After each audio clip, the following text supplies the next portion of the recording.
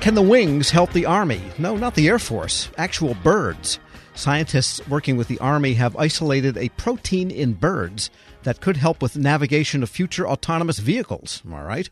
Federal News Network's Scott Maucione talked about it with Army Research Office Biochemistry Program Manager Stephanie McElhinney. This is research that was supported through the Army Research Laboratory's Army Research Office and was also co-supported by the Office of Naval Research Global and the Air Force Office of Scientific Research. So it was a nice tri-service effort here in supporting this research looking into this particular interesting protein in the avian system. So the cryptochrome protein that the researchers isolated, cryptochrome 4, is the particular protein that they isolated that's involved with this migratory robin.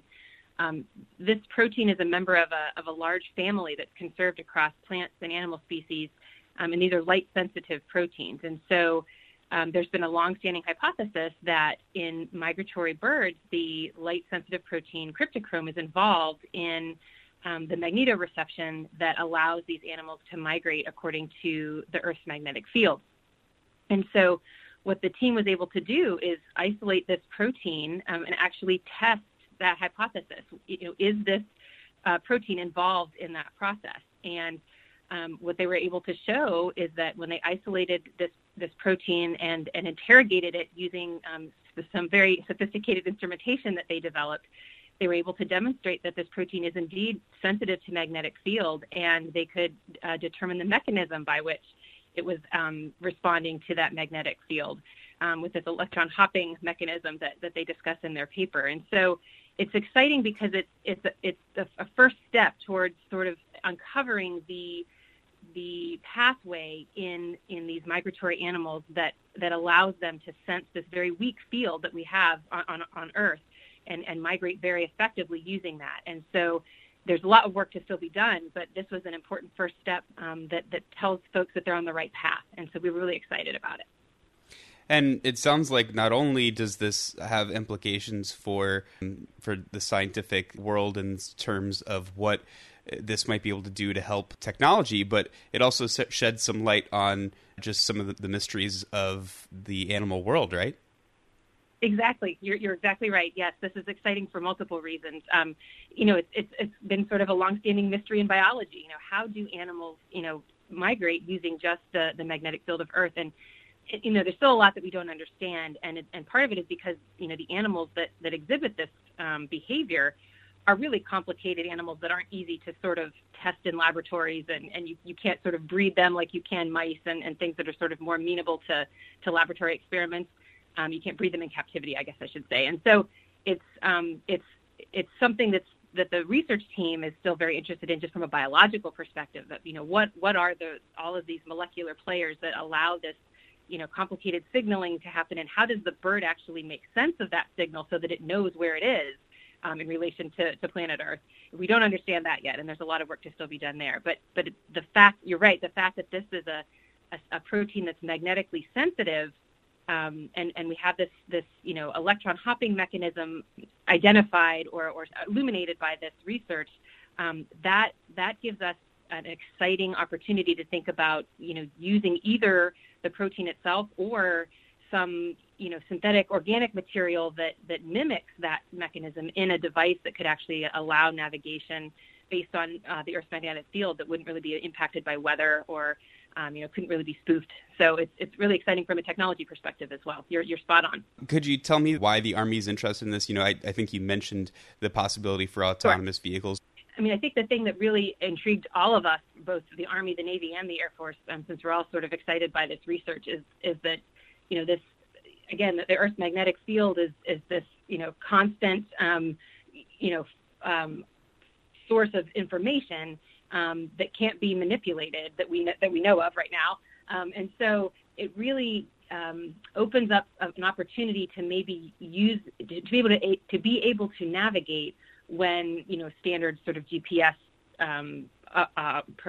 approaches would not be available, or they could be denied or compromised in some way. And so it seems it looks advantageous to us in that this is a sort of an enduring and it doesn't weather wouldn't impact this, light levels wouldn't matter. And so we're hoping that this could maybe unlock a new way to navigate that could be ultra reliable. I realize that these experiments are very complex and have to deal with isolating proteins, but could you kind of break down in a little bit of a layman's terms how you look at these proteins and how you've been able to manipulate them? So the way that they can actually test the proteins, they will produce the DNA that encodes that protein. So there's a sequence of DNA that specifies production of that specific protein. And so they can put that sequence of DNA into a bacterial cell. Bacteria are great workhorses for protein production in the laboratory. They grow really fast, and so as they grow, they make protein, and so you can grow lots of them really quickly. And then you basically break them open, and out of that soup of bacterial cell inside, you can pull out the protein that you're interested in through a purification process. And so they were able to produce, a large amount of this protein to be able to study it. And they've used some pretty sophisticated physics techniques to interrogate the protein, spectroscopic techniques, but they're able to actually look at the sensitivity of the protein when they apply a magnetic field. And so they can see changes that the instrumentation will indicate whether the protein is responding to that field or not. And so what they're able to show is the natural sequence from the migratory robin was indicating a sensitivity or a response to the magnetic field that was applied. And if they modified positions within that protein, there were 4 specific positions that they believed were involved in the response to that magnetic field. And it's a chain of 4 identical amino acid residues in the protein chain. And so if they changed any of those 4 positions to a different amino acid, that would not allow that electron hopping to occur, then the protein did not respond to the applied magnetic field. And so they were able to show that, the natural protein has this response, and if we interrupt that flow of electrons down this little chain of amino acids within the protein, it's no longer magnetically sensitive. And similarly, if they looked at a protein, a natural protein sequence from the same family, the conserved protein family member, but from a non-migratory animal, so they looked at a chicken and a pigeon, but neither of which migrate, those isolated proteins were not sensitive to or did not respond to the magnetic field that they applied. And so by being able to isolate those proteins, they were able to really test does this specific molecule respond to magnetic field. And so when they're able to show that, that's sort of the first piece they need. And now they can start looking at what other sorts of molecular partners are involved in the more complicated signaling cascade that we know there's more going on in the actual animal, especially in the context of a retina in an eye. But it was really cool for them to be able to actually isolate this protein and then interrogate it using their instruments. Stephanie McElhinney, Biochemistry Program Manager at the Army Research Office, speaking with Federal News Network's Scott Maucione. Check out Scott's story at federalnewsnetwork.com. Hello, and welcome to the Lessons in Leadership podcast. I am your host, Shane Canfield, CEO of WEPA. Today, I'm thrilled to be joined by Vice Admiral Cutler Dawson. Cutler has had an incredible career serving our country for 35 years in the Navy, where he attained the rank of Vice Admiral. And during his service, he had numerous assignments afloat and ashore, including Commander, 2nd Fleet, Striking Fleet Atlantic, and in Washington at the Pentagon and on Capitol Hill, where he was the Navy's Chief of Legislative Affairs. Immediately following his retirement from active duty in 2004, he became the president and CEO of Navy Federal Credit Union, the world's largest credit union, where he served for 14 years. Under his leadership, Navy Federal grew from 2 million to 8 million members. Phenomenal. Cutler, welcome and thanks for joining me. Thank you, Shane. You've had a fascinating career across both military and the private sector. Can you tell us a little bit more about your background and your professional journey? Well, I started out at the Naval Academy, where I graduated in 1970, and then, as you mentioned, spent 35 years in the Navy with 6 actual afloat commands. The first one was when I was 27 years old. I didn't know enough to be scared of anything, and it was probably one of the highlights of my career. And then after I retired, after 35 years, I went to work at Navy Federal Credit Union as the CEO, where I spent my next 14 years. I'm currently retired and enjoying life, and it's been a great run for me. How would you describe your leadership style, and how's that developed over the years? My style has been quite consistent. I believe, and I've learned this in the Navy, that you have to go to the deck plates to see what is going on.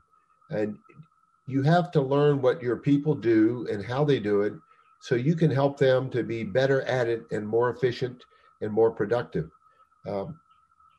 It's something that you need to do all the time. I remember I used to tell folks that you don't want to retreat to your cabin. And what I mean by that is the longer you're in a position, the less you think you have to get out and about. But that should be the opposite. You should get out and about more because people change, situations change, and you've got to figure out a way to get to them and find out what they're doing and what you can do to help them. We'll talk a little bit more about your book, but I read it, From Sea to the C-Suite. Fantastic read. You talk about the deck plates in that as well. I would encourage everyone to get a copy of this and read some more detail about going to the deck plates. Cutler, who was the most impactful leader in your life, and what quality did you admire about them? I had numerous while I was in the Navy, but the quality that I enjoyed the most was the leaders that got to know me as an individual, and that they cared about me. And I could tell that they cared about me. And they were not only my leaders, but they were my mentors. And I remember one particular one, Bill Schiffer, when I had my first assignment at the Pentagon. I would go in to see him with my problem of the day. And I knew that he had numerous problems of his own, but he would stop and he would focus on me, and he would make me feel like I was the most important person in his world. And I tried to do that throughout my career, but really it's about caring for your people. Cutler, in reading your book, there was a quote you used to inspire those people that work for you. And it really got my attention. And it was, you are the captain of your own ship. I wonder if you can talk a little bit about what that means and how it was useful to you and the leaders you were developing.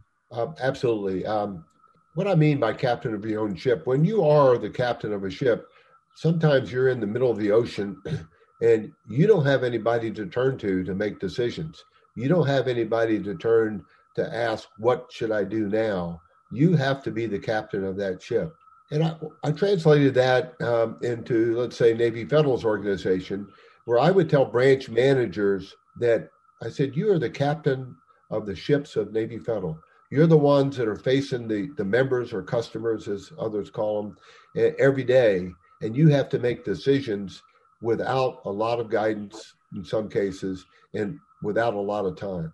So be the captain of your own ship. Step up, make decisions, do what you think is right, and you never can go wrong. I think that is so important. And you have to give your people a little bit of latitude to take some risk as well, because there is risk for them in doing that and risk to your organization. That's right. And I mentioned that I took command of my first ship with 5 years in the Navy, and I was 27 years old. Well, my boss had 32 years in the Navy, and his guidance to me when I first met him was, Cutler, you do the right thing, and I'll back you up all the way. What a wonderful way to spend an assignment with backup and guidance like that. What great advice. It's clear leadership is a topic you're passionate about. You wrote the book we mentioned before, From Sea to C-Suite. Can you tell us a little bit about that project? Yes. When I was at Navy Federal, I would tell sea stories as parables to get my point across. And folks would tell me, Cutler, we like your stories. It gives us a picture of what you're trying to tell us. Now, what else are they going to say? They work for me, but I took it as a compliment, and it was. And my wife encouraged me to write a book, and I needed a co-author to help me. And I found a lady named Taylor Keelan who was the perfect co-author. She turned in my stories into wonderful chapters that I'm very proud of. Where can listeners find a copy? Well, you can get it on Amazon, and you can also get it on the Naval Institute website. And I might add that any proceeds from the book, Navy Federal uses to give to charity. Fantastic.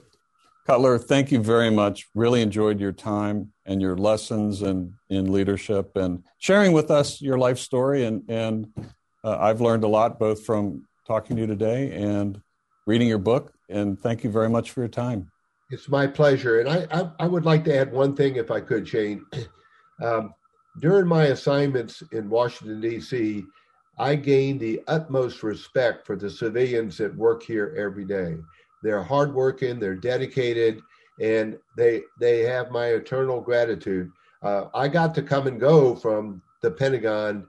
They stayed every day and worked in Washington when I got to go out and enjoy being at sea. Perfect. Thank you. Yeah, WEPA serves civilian federal employees, but your comment is well taken because the interaction between the two is continuous, it's nonstop, and it's critical. So the career civil servants, as well as career military, our country would not be where it is today without them. I totally agree. And I can tell you from the U.S. Navy standpoint, we couldn't operate like we do without them being the backbone of what we do. Thank you very much for your time today, Cutler. And to everyone listening to Lessons in Leadership podcast, we'll see you next time. Some people were made to follow the instructions. We were made to make our own. To always measure twice and never cut corners. Unless, of course, we've got a compound miter saw. Northern Tool and Equipment is a problem solver's paradise. There's nothing we can't find, fix, or figure out together. We're made for this. Start solving your projects today at northerntool.com. Grab a 30-day free trial of Live by Live Plus, and you'll get unlimited skips, commercial-free music, and all of the podcasts and live streaming events you can handle. Visit livexlive.com/podcast1 to learn more and start your free trial.